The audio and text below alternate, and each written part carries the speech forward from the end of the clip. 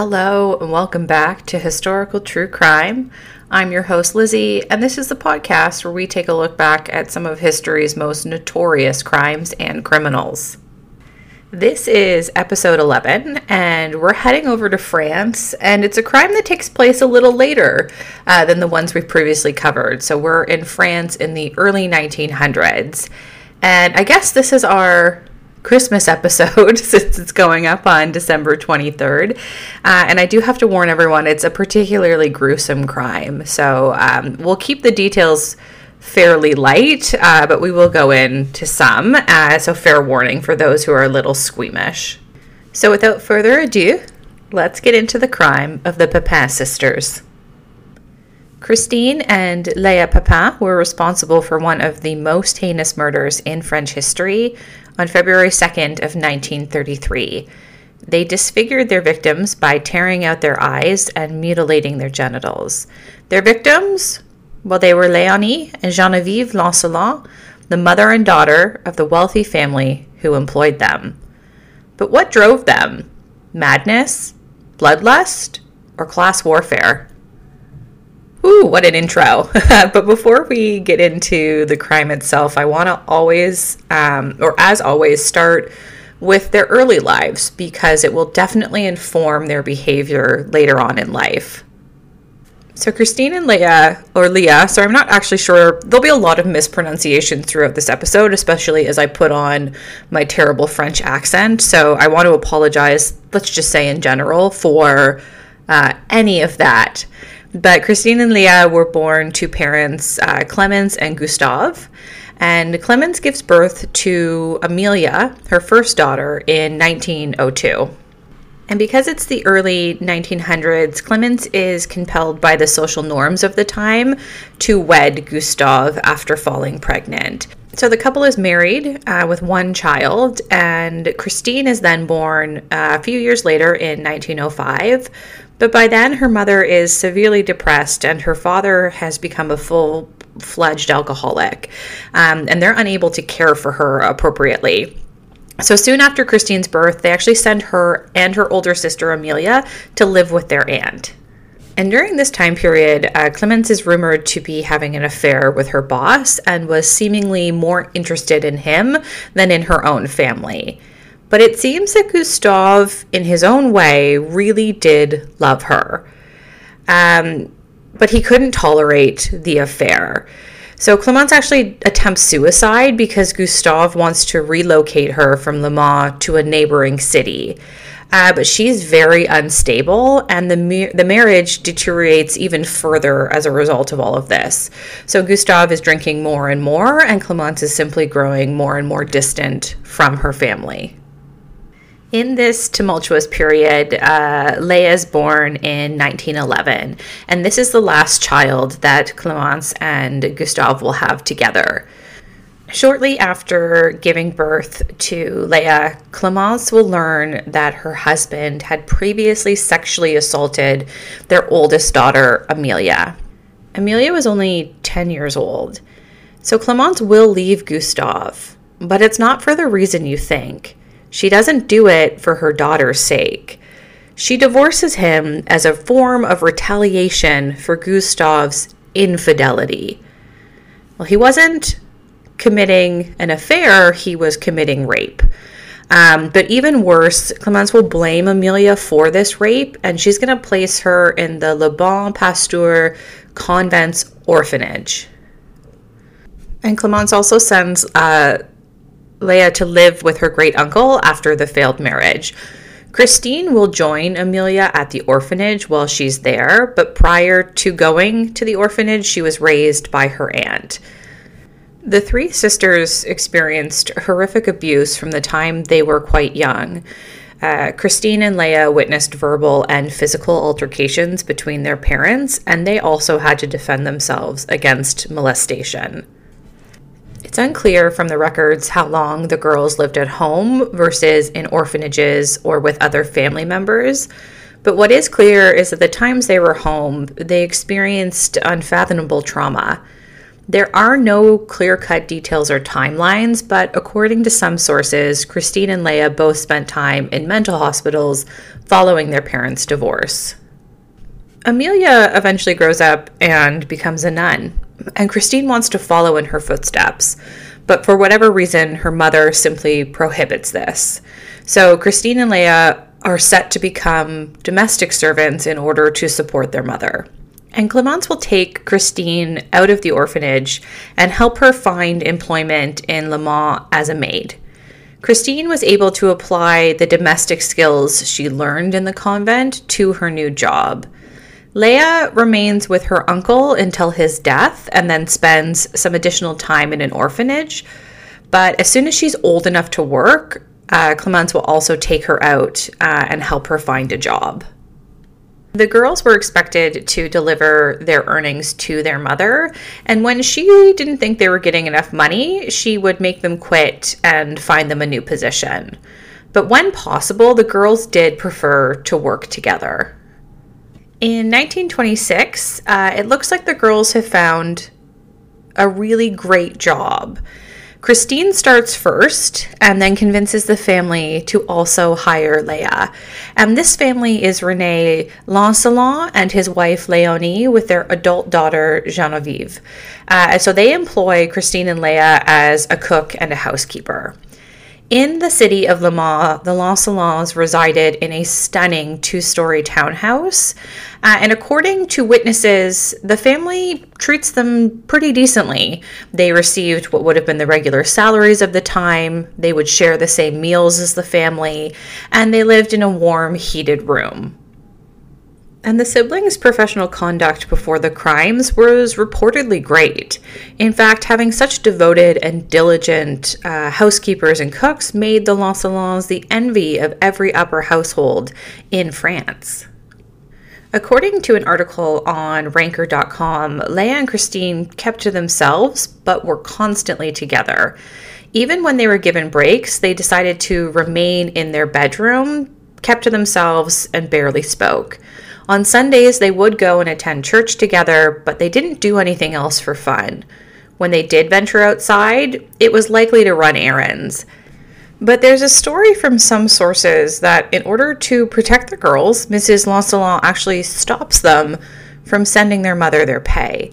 She even informs Clemence that she would no longer be receiving any payment from the girls.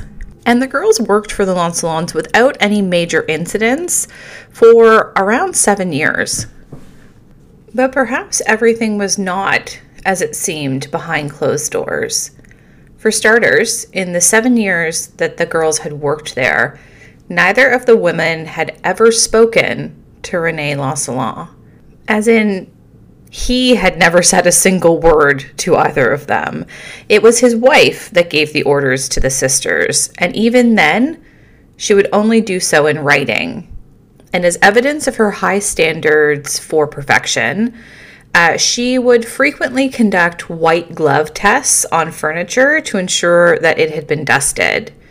Some say that the girls were forced to work under appalling conditions for around 14 hours every day, with only one half day off per week. Additionally, it's been said that Mrs. Lancelot would frequently lose her temper, but would also nudge and pinch the girls when they disobeyed her instructions. According to an article on History101.com, Renee said, and quote, "This quarrel with the mother certainly soured the character of the girls, who became sour and taciturn. Since that time, neither my wife nor I have exchanged conversations with them outside of service. They were polite. We felt that the observations would be poorly received, and as our house service was very well done, did not give rise to any criticism, we were patient." End quote. So it's hard to say what was actually going on behind closed doors. Was it a pleasant working environment? Was it an abusive working environment? We just won't know. And I am in no way justifying what's about to happen, but I do think it's important to have an idea of the sense of the working environment the girls likely experienced, and to remember the trauma that they would have also experienced as children. It just informs potentially their state of mind, but we'll explore that also in more detail a little later. So everything is going to come to a head on the evening of February 2nd, 1933. It's pitch black and it's pouring rain. The mother and daughter, so the Lancelons, were to go straight from their shopping expedition to Léonie's brother's house where Renee was going to meet them.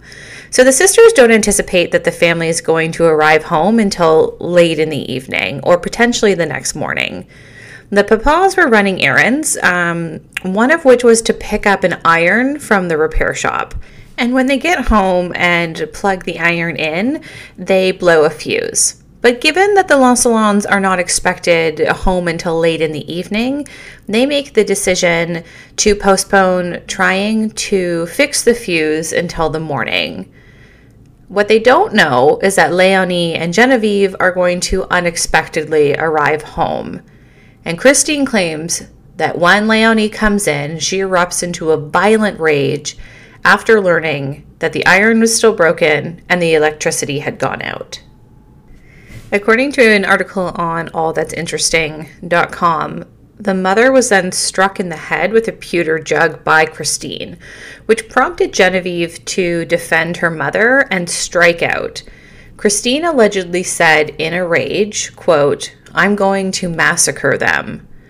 Leah comes down from the attic and witnesses the attack, and Christine shouts, "Smash her," referring to Léonie's head into the ground, and tear her eyes out.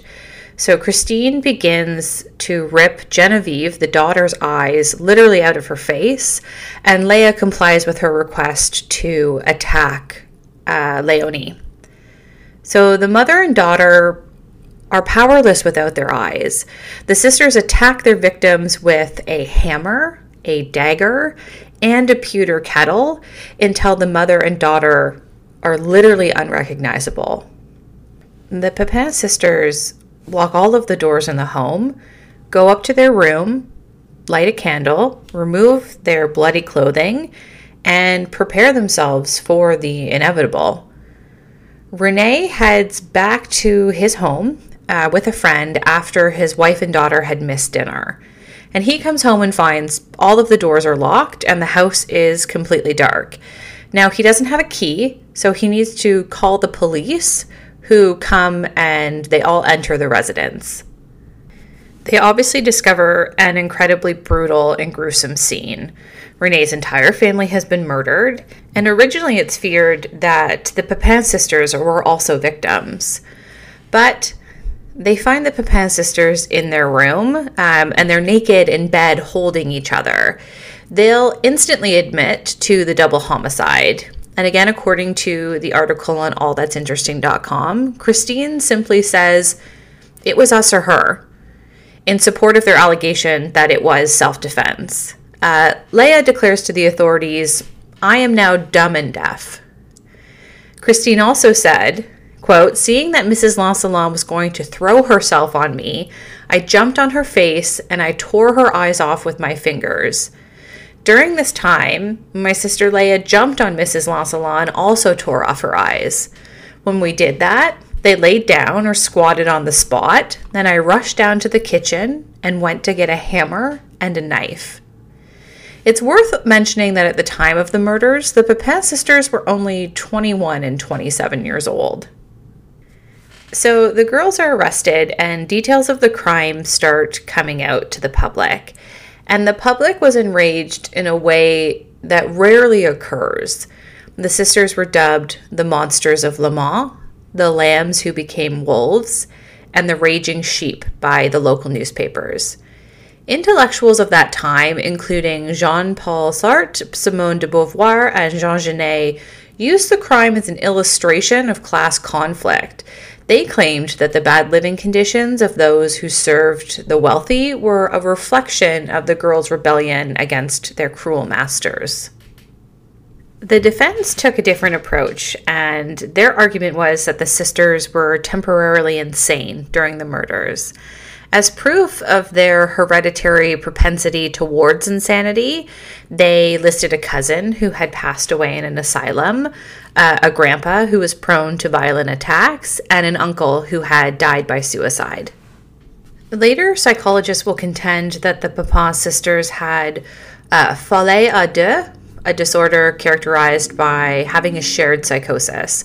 So hearing voices, feeling persecuted, having the potential to incite violence in believed self-defense against imagined threats, and inappropriate sexual emotions were among the symptoms of the shared paranoid psychosis. Christine Papin may have also experienced paranoid schizophrenia. However, at the time in the 1930s, there wouldn't have been any effective treatment for the illness. Leah, however, isn't rumored to have displayed any symptoms of mental illness. She seems to have been quite reserved, fearful, and vulnerable to panic attacks when under pressure. Doctors testified during the trial that Leah's personality looked to have entirely dissolved into Christine's personality. Leah's bosses never had a bad word to say about her, but Christine had a, quote, difficult disposition and had previously been fired for being arrogant. In fact, one employer had advised Leah's mother to give the girls different employment since Christine was a detrimental influence on Leah. The sisters were assessed by a number of medical professionals to ascertain the nature of their relationship and also their mental health. At the trial, these medical professionals testified that although Christine was definitely the more assertive sister and that Leah did look up to her, both girls were sane and should be held equally responsible for the crimes. So the trial had started in September of 1933 and it lasted a total of 13 hours.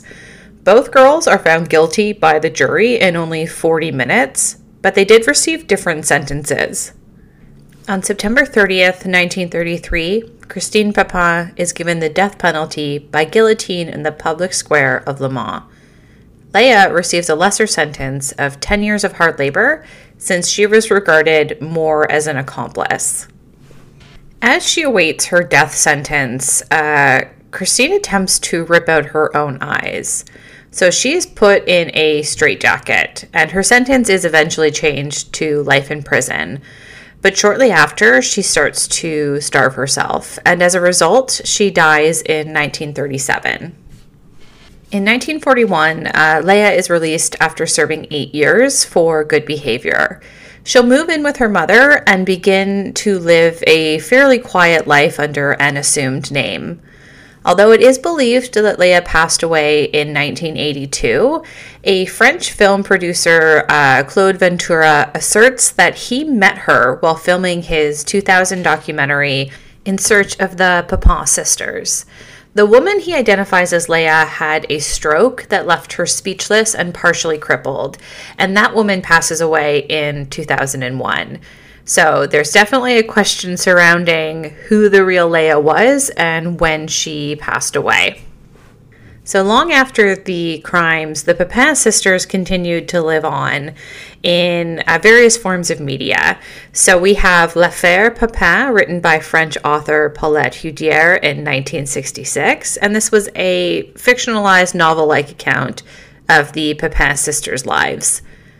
Leah was reportedly questioned by Francois Journalist as a result of this book, and she says that she had intense dreams in which Christine appeared to her in spirit form, so she was positive that her sister was in paradise. She still possessed old pictures of Christine and a trunk full of outfits that the girls had fashioned for themselves before the murders. She said that she was going to go back to Le Mans and reunite with Amelia, her older sister, who had become a nun, again at the age of 16. But there isn't any evidence that she actually did this. So this newspaper article is the last account of the lives of the Papin sisters, but we did get several movies on the subject, besides the documentary I already mentioned, In Search of the Papin Sisters. There's also books, plays, musicals, television programs, comic books, paintings, and even an opera inspired by the crime. Les Mans, The Maids is a 1947 drama by Jean Genet that is still performed today, and it's perhaps the most well-known example. So now that you have all the details, the question still remains. Was the murder a psychotic episode committed by two untreated victims of mental illness? Was it a cold-blooded act of class warfare in retaliation for how the bourgeoisie treated the lower classes? Or was it simply murder? We'll let you decide. And that is the end of episode 11 of Historical True Crime, the Papin Sisters. Thank you so much for listening. As always, we really appreciate the support. If you have any feedback or a case suggestion you'd like us to cover, you can reach us by email at historicaltruecrimepod@gmail.com or follow us on Instagram at historicaltruecrimepod. We'll see you next week for another dark case from history. We'll see you then.